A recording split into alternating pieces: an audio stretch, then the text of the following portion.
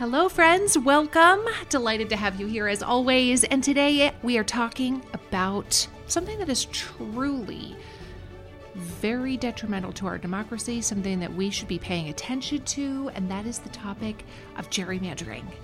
I have a guest who has written a phenomenal book about the history of gerrymandering in the United States, which, by the way, you're going to find out is a uniquely American problem. So, I have Nick Seabrook with me today. Let's dive in.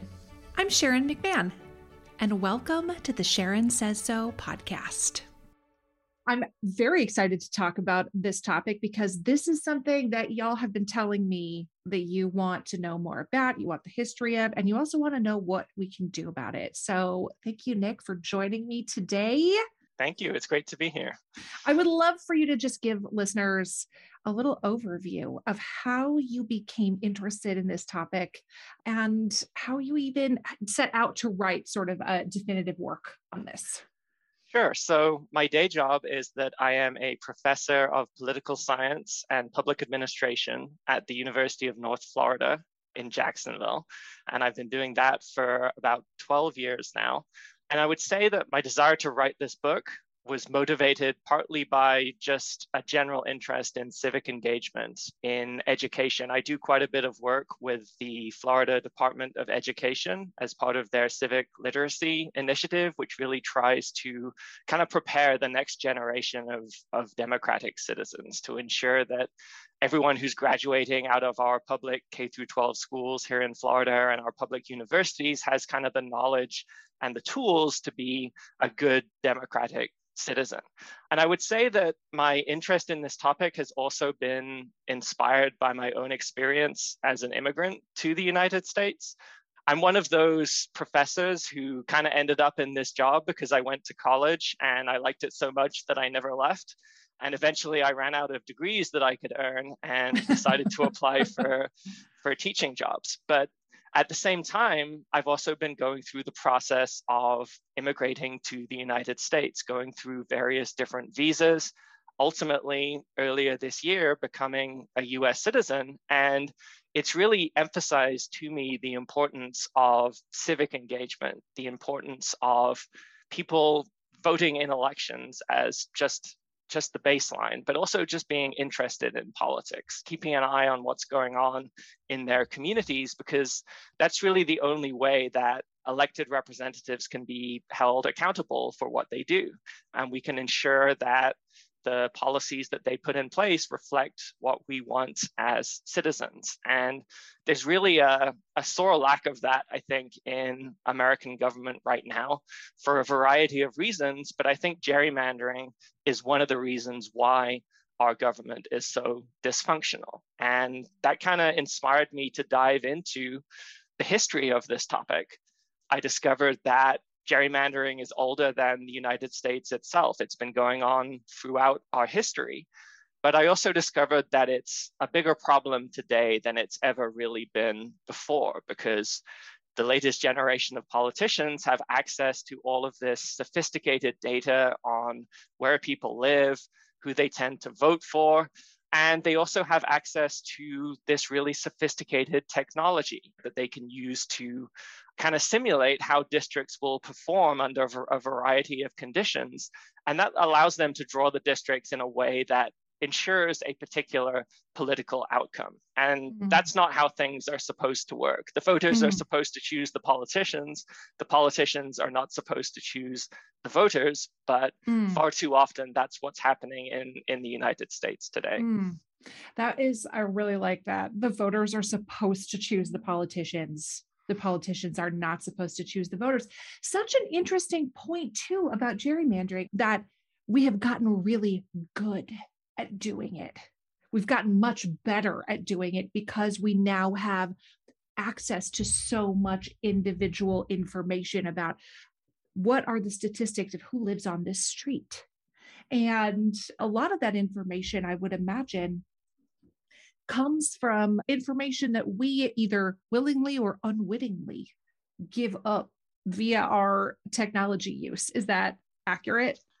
Right. And so for most of US history, pretty much the only data source that politicians had to draw from when it came to gerrymandering was the census results. We've had the census going back all the way to the founding. And then they would just kind of look at what happened in the last election.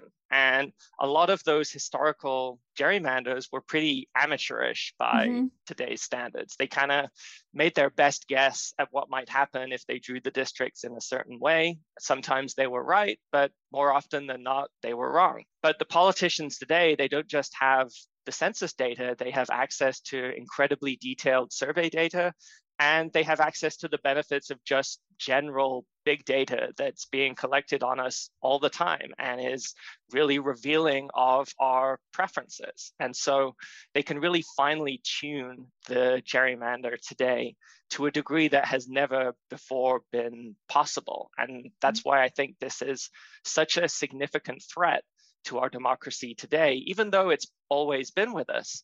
The challenges that it presents in the modern kind of data-rich environment are a very different kind from what we've seen going back in US history. Normally, being a little extra can be a bit much, but when it comes to healthcare, it pays to be extra.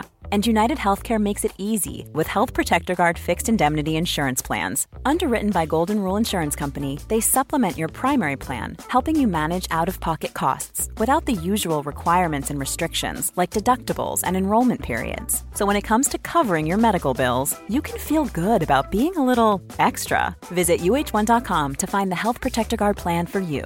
This is Paige, the co-host of Giggly Squad, and I want to tell you about a company that I've been loving, Olive & June. Olive & June gives you everything that you need for a salon-quality manicure in one box. And if you break it down, it really comes out to $2 a manicure, which is absolutely insane. It's also so easy to get salon-worthy nails at home with Olive & June. The difference between how your nails used to look when you did them yourself and now with the Mani system is a complete game changer. The best thing about Olive & June, too, is it's a quick dry. Dries in about 1 minute, lasts for 5 days, and full coverage in up to 1 to 2 coats. Visit oliveandjune.com/perfectmani20 for 20% off your first system. That's oliveandjune.com/perfectmani20 for 20% off your first system.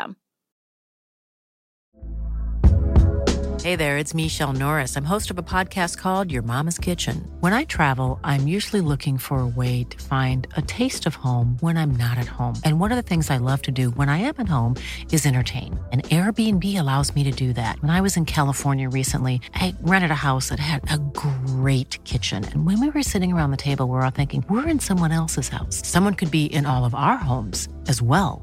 If you have a home, but you're not always at home, you have an Airbnb. Your home might be worth more than you think. Find out how much at airbnb.com/host.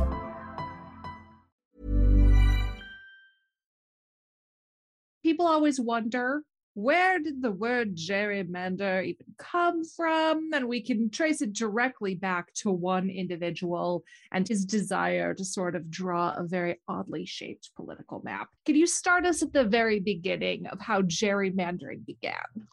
Right. Well, so this is going to be one of those brain tingles that I know you're fond of, because one of the things that I discovered when researching this book is that almost everything that we think we know about the origin of gerrymandering is wrong. Kind of the popular myth is that there was this guy back in early 19th century Massachusetts.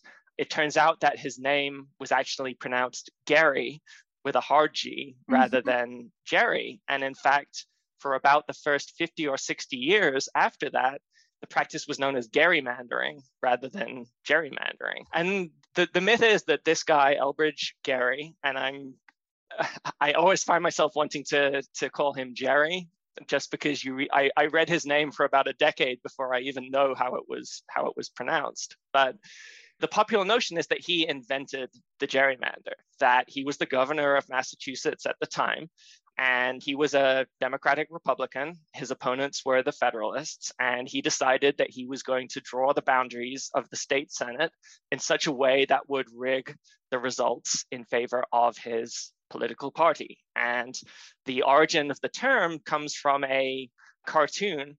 And if you Google gerrymandering cartoon, it's the first thing that will come up, that was published in the Boston Gazette, which was one of the major newspapers. And the idea was that the most distorted district in the plan that was put in place in Massachusetts kind of looked like a salamander. Yeah, you have to squint a little bit to see the resemblance, but one of the cartoonists at the newspaper kind of drew a cartoon salamander on top of the map. And that was the origin of the term gerrymander or gerrymander, as it happened at the time. But it turns out that he was really not very much involved in the creation of the map that ultimately created his infamy. And it's kind of a shame that this is the thing that he is remembered for today, because he went on to serve as Vice President of the United States under James Madison. So he had a pretty distinguished career. He was a delegate at the Constitutional Convention. If he had been a younger man, he may have ended up getting elected president, but he passed away while he was serving in the James Madison administration. And it turns out that he really wasn't all that much involved in the whole process. In fact, it was members of his party in the state legislature who had put together this gerrymander, and he had just kind of signed it to get it out of the way. He wasn't particularly on board. He wasn't really invested in it. It wasn't something that he was particularly responsible for. And yet he has gone down in US history as the so-called creator of the gerrymander. Additionally, it turns out that the kind of eponymous first gerrymander was not by any means the first time that gerrymandering had occurred in US history.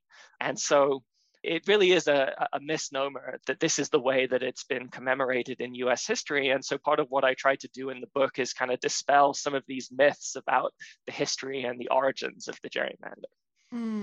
Do other countries use gerrymandering? I assume it's called something different there, but is this a uniquely American problem? It is almost entirely a uniquely American problem. Oh, great. Today. Perfect. Perfect. Really, the only other nation that has a comparable problem with gerrymandering, although even there it's not as severe as it is in the US, is in fact France.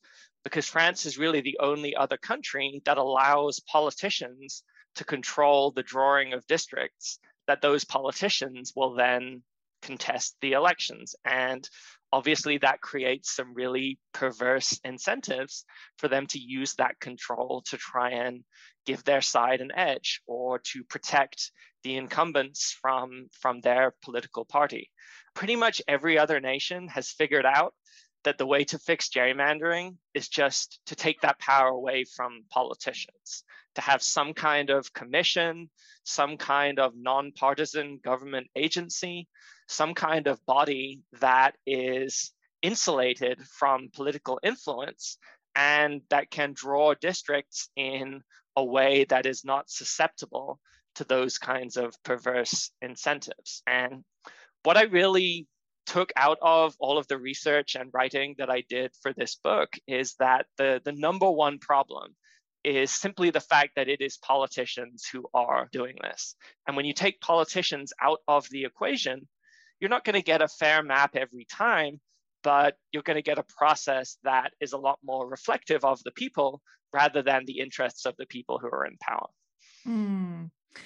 Give us a little bit of a taste moving forward as we move sort of out of this colonial period and into early American history, into the early 19th century. What did gerrymandering look like during that time? So I think there are probably two 19th century gerrymandering stories that are particularly interesting. They involved people who went on to become president of the United States. And the first of those was James Madison. James Madison, obviously from Virginia, and he had a long-running feud along with his ally Thomas Jefferson with Patrick Henry, who was one of the most influential figures in Virginia politics at the time. And Jefferson and Madison were both supporters of the Constitution, whereas Patrick Henry was an opponent. He had famously declined to be a delegate to the convention in Philadelphia because he said that he smelt a rat tending towards monarchy. And so once the Constitution was ratified, Henry kind of made it his project to try and push for a second convention. to really radically revise the text. And part of the way that he went about doing this was to try and prevent James Madison from winning election to the House of Representatives. And this is one of the very earliest examples of American gerrymandering. It happened more than a decade before the original, quote unquote, original gerrymander in Massachusetts. And so he went about drawing a district that he thought would be challenging for James Madison. And he also recruited the biggest heavyweight he could find to run against Madison in that district. And that turned out to be James Monroe. This is the only time in US history that two future presidents have run against each other for a single seat in Congress. But Henry was really lacking in terms of data on the district populations. He made a good faith effort to try and prevent Madison from getting elected to Congress. Ultimately, he was unsuccessful. Madison won the election, and then when he got to Congress, he introduced the Bill of Rights. Obviously, the Bill of Rights, the cornerstone of American liberty, and that really short-circuited Henry's plan to call for a second constitutional convention and kind of safeguarded the early republic. So you can imagine if things had gone a little bit differently, if he'd been successful at keeping Madison out of Congress, how differently US history might have played out if we didn't get the Bill of Rights at that kind of crucial early stage. That's so true. If Madison had been kept excluded from the process, first of all, would we have had a Bill of Rights in such a timely fashion? Secondly, would somebody else have written it? And would they have had a different perspective on what to include? Right. And Madison wouldn't have been there. And of course, the Bill of Rights was very much Madison's brainchild. He wrote all of the original amendments. Congress debated and then decided which ones they wanted to include in the Constitution. But without Madison, as you said, who is the figure who steps up, and how different do those rights look if it's someone else who's kind of driving the car at that crucial moment in US history? And a lot of people don't realize that there were more amendments that he had introduced. And we think it's just these 10 and that's what it is. And Congress actually chose which ones it wanted to include. Right. And Madison had put together, and I'm forgetting the number off the top of my head, but it was something like 17 amendments that he had originally proposed. And those then kind of got whittled down into what eventually became the Bill of Rights. You said there was a second sort of notable gerrymander attempt. Right. So this one takes place in the 1850s, so in the lead up to the Civil War, and it happens in the state of Illinois. And that might give you a clue as to which future president this might involve.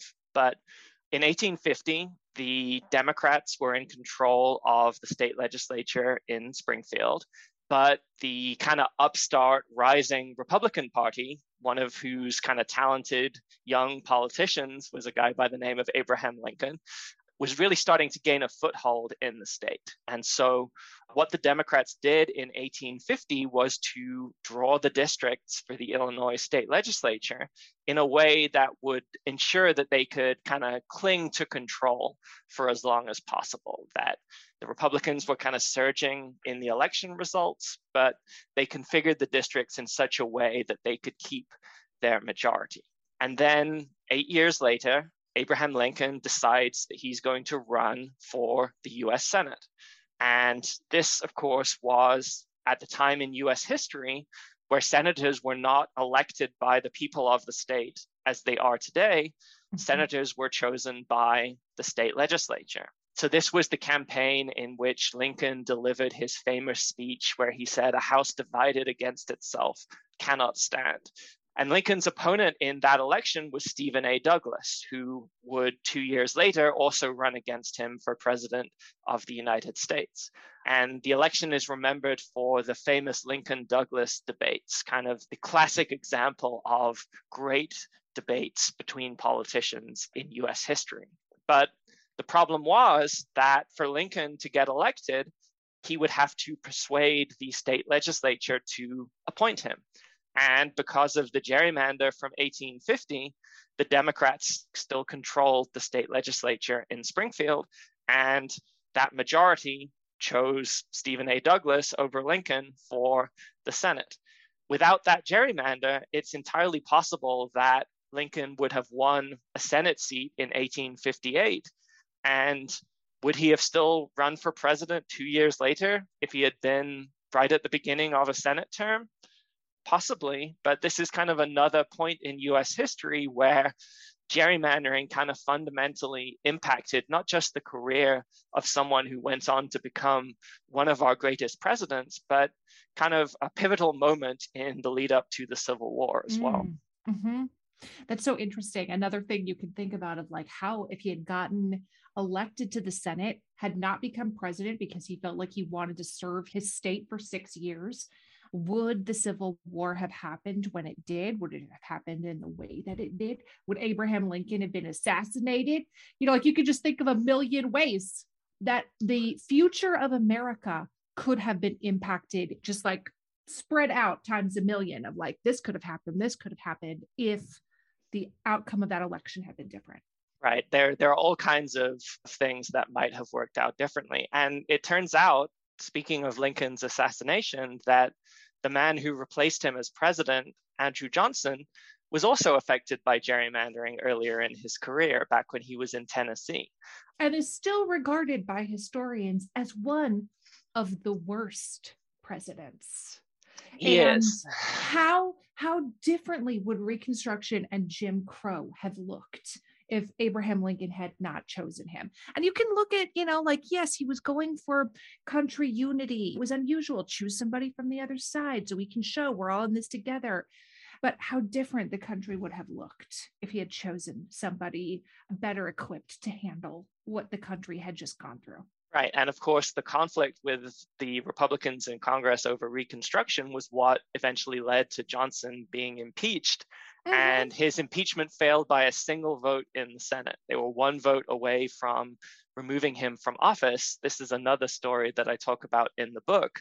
But one of the main reasons why Johnson survived that impeachment, even though there were enough Republicans in the Senate to remove him on a party line vote, was that the guy who was scheduled to replace him if he had been removed from office was incredibly unpopular. He was a Republican senator by the name of Benjamin Wade, who is not a name that most people know, but he's someone who came within a single vote in the Senate of succeeding Andrew Johnson as president. And this is what really kind of fascinates me about delving into these historical stories and focusing on all of the kind of incidental events and all of the interesting characters and their lives and how their careers intersected with gerrymandering, is that you see all of these points in US history where things could have gone just slightly differently. And I'm always fascinated by kind of alternate history of thinking about, well, if this had happened slightly differently, what might have been the effects on our nation? And I really highlight a lot of those kind of crucial decision points or points of convergence in US history, and how more often than not, gerrymandering factored in some way to those stories. Here's a cool fact. A crocodile can't stick out its tongue. Another cool fact, you can get short-term health insurance for a month or just under a year in some states. United Healthcare short-term insurance plans are designed for people who are between jobs, coming off their parents' plan, or turning a side hustle into a full-time gig. Underwritten by Golden Rule Insurance Company, they offer flexible, budget-friendly coverage with access to a nationwide network of doctors and hospitals. Get more cool facts about United Healthcare short-term plans at uh1.com. We've all had those embarrassing moments where maybe you've taken your shoes off and you realize like, oh no, that is not a good smell. Fortunately, Lume Whole Body Deodorant is making it so none of us ever have to worry about that again.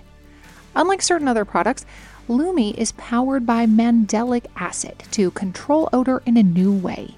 It delivers outrageous 72-hour odor control everywhere one might like to use it. In fact, it was patients' concerns about odor that originally inspired the OBGYN who invented Lume. Fast forward 6 years, and her game-changing whole body deodorant now has over 300,000 5-star reviews. And it works without using heavy perfumes that mask odor, which I really appreciate. Lume Starter Pack is perfect for new customers. It comes with a solid stick deodorant, cream tube deodorant, which is my favorite, and 2 free products of your choice, like deodorant wipes or a mini body wash. It also has free shipping. And as a special offer for listeners, new customers get 15% off all Lume products with our exclusive code. And if you combine the 15% off with the already discounted starter pack, that's like 40% off their starter pack. So use code Sharon at lumedeodorant.com. That's LumeDeodorant.com. Mother's Day is almost here. And I want to take just a quick second to appreciate not only my mom, all the moms out there, but anyone who has taken on the role of caregiver. You do everything for someone else. And now it's time to do something for yourself. And that includes starting with your skin. And I've been using our sponsor OneSkin's products for a while now. And I have to tell you, I am really enjoying them. They are very easy to incorporate into my skincare routine. I am really liking the eye cream. And the secret is OneSkin's proprietary OS1 peptide. It is the first ingredient proven to switch off the aging cells that cause lines, wrinkles, and thinning skin. And they have several studies to back it up. OneSkin is the world's first skin longevity company. By focusing on the cellular aspects of aging, OneSkin keeps your skin looking and acting younger for longer. Get started today with 15% off using code Sharon at oneskin.co. That's 15% off oneskin.co with code Sharon. And after your purchase, they'll ask where you heard about them. Please support this show and tell them we sent you. I would love to hear about any examples you might have of how gerrymandering has affected the United States moving into sort of the more modern era, maybe surrounding things like the 2000 presidential election, for example, or other elections of consequence. Okay, so we haven't really talked in detail about what exactly gerrymandering is and how it works. We've kind of danced around the topic. So maybe if I give kind of like a hypothetical, that will illustrate how gerrymandering is accomplished. So I live in the city of Jacksonville, Florida. Jacksonville is one of the most evenly divided between Democrats and Republicans major cities in the United States. It's pretty much 50-50 Democrat and Republican. It voted for Donald Trump in 2016, voted for Joe Biden in 2020. It's kind of a swing county in a swing state. So let's imagine that you're the state legislature in Tallahassee and you're drawing districts in Jacksonville, and you need to divide the city into 3 individual districts to elect representatives to the legislature.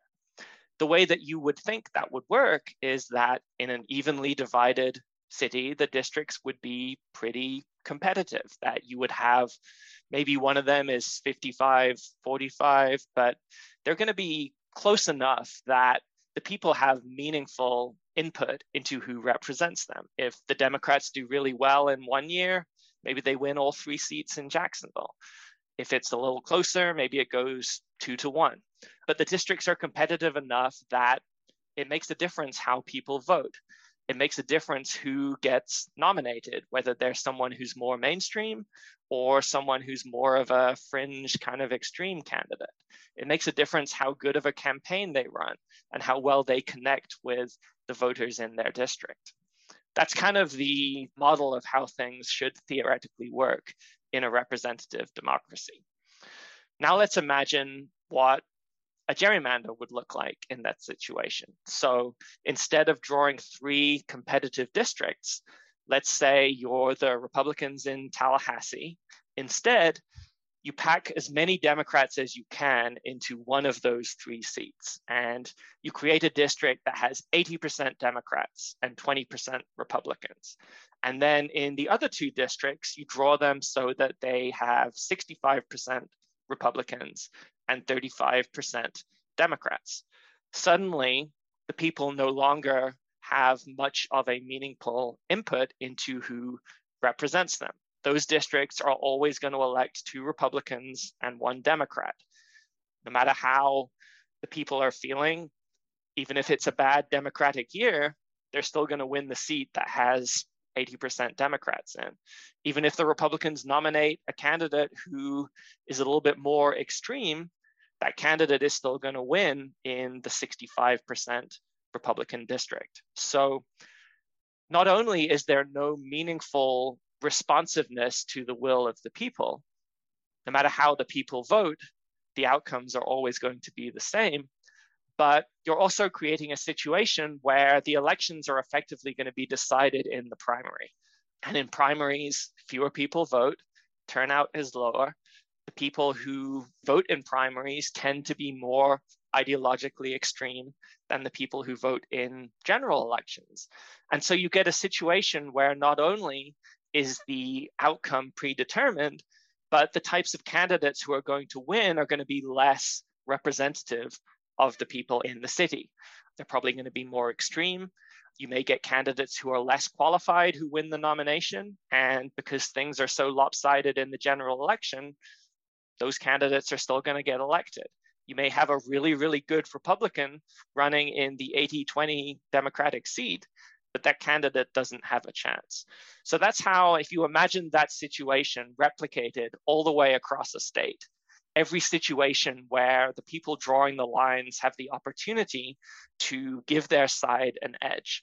That's how we get situations where entire states, including a state close to where you are, the state of Wisconsin, can get gerrymandered decade after decade. And the districts in Wisconsin have been drawn so that Republicans, election after election, tend to win almost 2/3 of the seats. And in the last decade, there have been elections in Wisconsin where Democrats won the popular vote overall, and yet Republicans still controlled close to 2/3 of the seats in the legislature. And that lack of accountability is not a healthy thing for democracy, because it means politicians don't have to pay attention to public opinion. It means they can pursue their own agendas.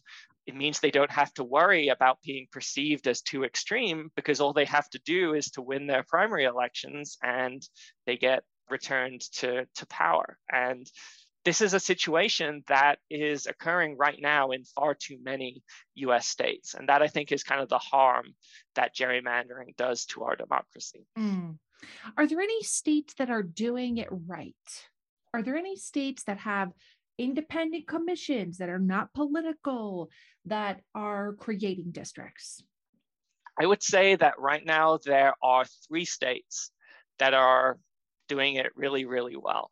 And those states are California, Colorado, and Michigan.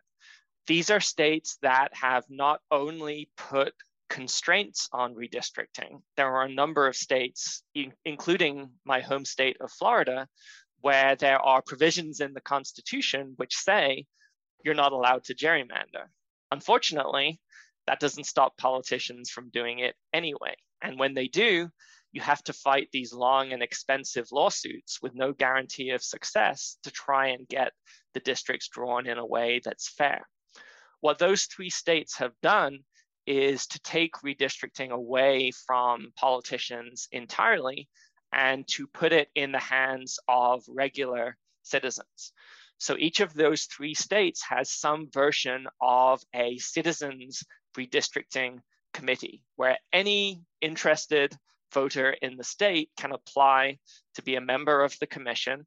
You have a random selection process, and they are evenly divided between Democrats, Republicans, and independents. And it doesn't always produce a 100% fair outcome. But when you remove politicians from the process, when you give that power back to the people, it turns out that the people are much better at doing it than the politicians are, because they don't care about protecting the careers of the people who are in office. They don't care about gerrymandering the districts so that one side always wins. They care about representing their communities. They care about drawing districts that represent the people of the state.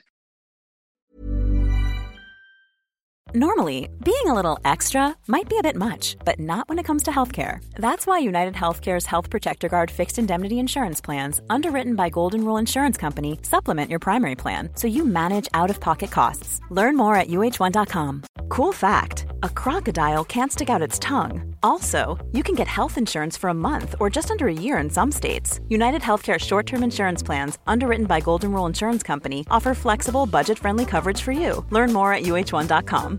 Hey, it's Paige DeSorbo from Giggly Squad. High quality fashion without the price tag. Say hello to Quince.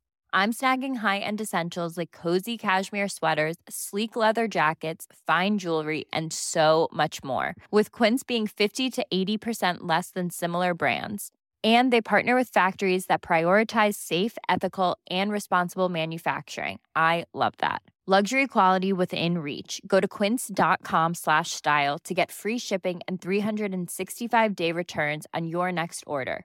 Quince.com/style. This message comes from BOF sponsor eBay. You'll know real when you get it. It'll say eBay Authenticity Guarantee. And you'll feel it. Maybe it's a head-turning handbag, a watch that says it all, jewelry that makes you look like the gem, or sneakers and streetwear so fresh every step feels fly. eBay gets it. So look for the blue check mark next to that thing you love and be confident that every inch, stitch, sole, and logo is checked by experts. With eBay Authenticity Guarantee, you can trust that feeling of real is always in reach. Ensure your next purchase is the real deal. Visit ebay.com for terms. How can people who dislike gerrymandering, who are listening to this and they're like, well, you're right, gerrymandering is terrible, let's get rid of it, what could they do to work to change the system in their own state? This, I think, is the most challenging part of this dilemma, because while I think that there is an easy fix, an easy remedy, following what other countries have done, following what these states have done, it's incredibly challenging to actually bring about that change, because the people who are most opposed to redistricting reform, the people who tend to fight tooth and nail against getting rid of gerrymandering, are the politicians who control the levers of power, because it's in their own self-interest to retain the ability to protect their own seats and to retain the ability to give their side an edge. And so part of the problem here is that just voting for better politicians is not enough, because we're talking about a situation where the rules of the game themselves have been rigged. And if elections have been rigged, you can't unrig them just by voting, because it's kind of right there in the design. And so certainly lobbying politicians, getting involved in groups that are advocating and campaigning for the end of gerrymandering. But also, if you're in a state where you have direct democracy, where citizens have the ability to put initiatives on the ballot for a popular vote, this is where we've seen the most progress in redistricting reform. It's when people have organized, collected signatures, qualified an initiative on the ballot for creating some kind of independent commission.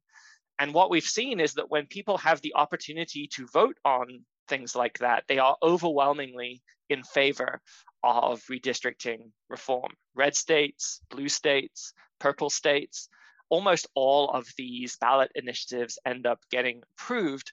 The problem is just getting the question before the voters to begin with. And there are a lot of states where you don't have those kinds of direct democratic mechanisms. And that's when it becomes a lot more challenging, that ultimately you're trying to convince politicians to give up that power. And that's why I think we've seen gerrymandering survive in the United States for as long as it has. Ultimately, maybe we need a constitutional amendment, but it's incredibly difficult to amend our Constitution. That's why we've only had 27 amendments in 250 odd years. And so that's a major challenge as well. There have been efforts in Congress within the last couple of years to propose bills that would require states to create independent commissions for congressional redistricting. The problem is Congress has no power to tell states how to run their own elections. But because of the gridlock that we have in Congress, none of those bills have ultimately been successful. Part of the problem, I think, and this is a bigger gripe that I have about Congress in general, is that so much of our legislating now gets done through these great big massive omnibus bills where you cram in every single policy that you can think of, and then members of the House and members of the Senate have to vote either yes or no on this kind of huge omnibus bill. And we write legislation basically by just naming a dollar amount that we want to spend on a certain thing, and then we'll fill in the details later. And the problem with that is that it gives an easy out for people who want to vote against them, because they can just point to one thing in the bill that they don't like, and the result is gridlock. I think there are a lot of things that Democrats and Republicans would agree on. One of them is, I think, that gerrymandering is bad and we should probably do something about it.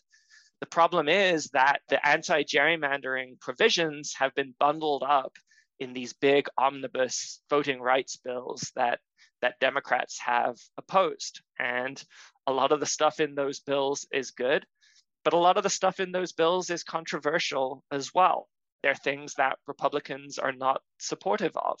So when you combine all of that together, you give an easy out for Republicans who can point to one thing in the bill and say, well, this is bad, so I'm going to vote against it. So one of the things I've been calling for is for Congress to introduce the gerrymandering reform as just a separate standalone bill. Let's just have an up or down vote on it and see where people stand. Because I think there are a lot of Republicans who are looking at states like New York, states like Illinois, where there was a really pervasive Democratic gerrymander of the districts there.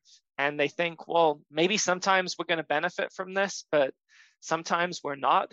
Perhaps it's best just to get politics out of this. And we think we can win more votes than the other side in a fair election. And when you have a level playing field, I think it incentivizes politicians more to represent the interests of the people. And there's not a lot of that going on right now in Congress.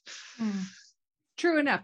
And it sounds like we need initiatives to amend state constitutions so that the pendulum swing cannot move back to like, you know what, never mind about that it becomes very difficult to change once that policy is in place.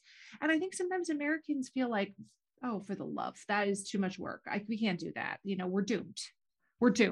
That's it. It is easy to just feel that sense of overwhelm of like, that's too much. We can't ever do it. Never mind. It's hopeless. We're going to hell in a handbasket. But it's not your job necessarily to fix it all. You can work just on the state that you live in. You can work with just one person who is in your state legislature. You can work incrementally to make these kinds of changes. It doesn't require you as a single individual to try to fix the entire election system in the United States. So I always caution people not to let this sort of largeness, the enormity of a problem keep you from doing something about it. A whole bunch of us doing something is a lot better than four of us trying to fix everything. Right. And it's an unfortunate tendency that I've seen kind of creeping into our politics, this kind of fatalism that things are always going to be bad and nothing I can do as an individual is ever going to change things. But as you say, we don't have to do everything at once. We don't have to fix gerrymandering overnight, but any incremental progress gets us closer to that goal of a system where elections are fair, where politicians are responsive to the needs of their constituents. And the more incremental steps we take, the easier it then becomes to kind of take those giant leaps forward. But you have to lay that groundwork. And democracy is not self-sustaining. The framers of our Constitution did a great job at creating institutions that could stand the test of time, and many of them have.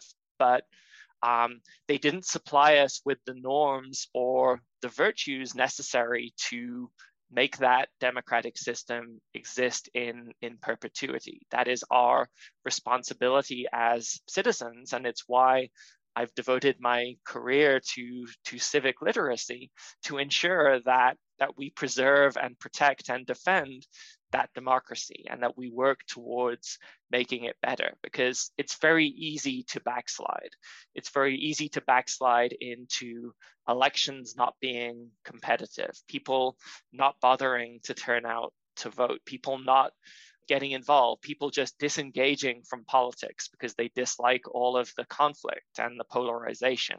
And ultimately, doing that is only going to make things worse in the long run. It takes kind of a constant effort. It takes constant vigilance for democracy to continue to survive. And I worry that we collectively have started losing our appetite for the American democratic project. And if that happens, things are only going to get worse. So whatever small contribution that you can make, even if you just vote diligently in all of the elections where you have the opportunity, that's a good thing. That's something that not nearly enough Americans do. It's something that I've become acutely aware of, being an immigrant to this country, having to work for almost 2 decades to get the right to vote. There's a tendency to be complacent and think that things are just going to take care of themselves. And that's really not the case. So whatever way that you can get involved, voting in elections, signing petitions, volunteering, donating money to groups that are trying to reform and make our system more democratic and more responsive. Anything that you can do, if enough people do that, those things start to pay off and they start to have effects. Okay, if you could have your druthers and somebody were to read your book, if they were to read One Person, One Vote, A Surprising History of Gerrymandering in America, what would you want their takeaway to be? I think the takeaway that I would want people to leave this book with is that there's nothing particularly different about today. People are people, and they've been people throughout US history. And the temptation is always there if you have the ability to take a shortcut, to put your thumb on the scale, to try and influence the outcome in such a way that gives an edge to your side through gerrymandering. That has always been with us. But the reason why this is so much more of a pressing issue now gets back to this idea that we're living in an entirely different age. The information, the technology, the data, the software that we have available now means that gerrymandering is more of an acute threat than it's ever been before. So to recognize that, and there's a quote that I use in the book from a federal judge from a case in the 1970s, which dealt with allegations of racial gerrymandering in the state of Texas. One of the themes that I dive into quite a lot in the book is how gerrymandering is often used by the powerful and against the powerless. And there's a long and unfortunate history in the US of gerrymandering being used against disfavored minority groups to prevent them from getting representation in Congress. So in this case, the judge wrote, "We must always remember that our todays are the product of our yesterdays.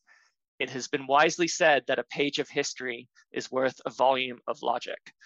I think to confront the challenges to our democratic system today, we have to know that history. We have to be aware of that history and how it informs where we are.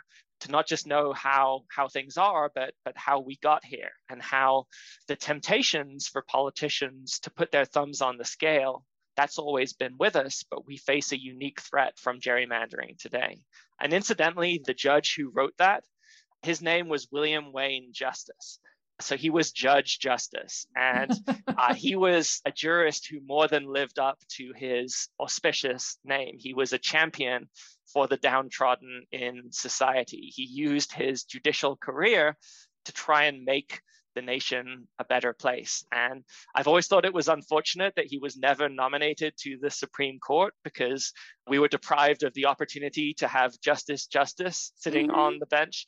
But I think that quote really illustrates the central theme of the book, which is that this is our history. And this is how we can learn from our history to make the future better and to improve our democracy moving forward. I love it. If people want to buy it, it is called One Person, One Vote, A Surprising History of Gerrymandering in America. It is written by Nick Seabrook. Where can people find you online if they wanted to, say, follow you on Twitter? So my Twitter handle is at Dr. Seabrook. That's DrSeaBrook. And Twitter is basically where I share everything that I have going on with regard to the book. I'm going on a book tour. I'm going to have various different events around the country, places like Portland, Oregon. I'm going to be in San Francisco. I'm going to be doing a lot of stuff here in Florida. And so I'll share all information about the book, the release, and the events that I'm doing on my Twitter feed. Thank you so much for your time today. This is absolutely so fascinating, so educational. We will have to get together sometime and play a game of alternate American history. Absolutely. Thank you, Nick. Thanks. Thank you so much for listening to the Sharon Says So podcast. I am truly grateful for you. And I'm wondering if you could do me a quick favor. Would you be willing to follow or subscribe to this podcast, or maybe leave me a rating or a review? Or if you're feeling extra generous, would you share this episode on your Instagram stories or with a friend? All of those things help podcasters out so much. This podcast was written and researched by Sharon McMahon and Heather Jackson. It was produced by Heather Jackson, edited and mixed by our audio producer, Jenny Snyder, and hosted by me, Sharon McMahon. I'll see you next time.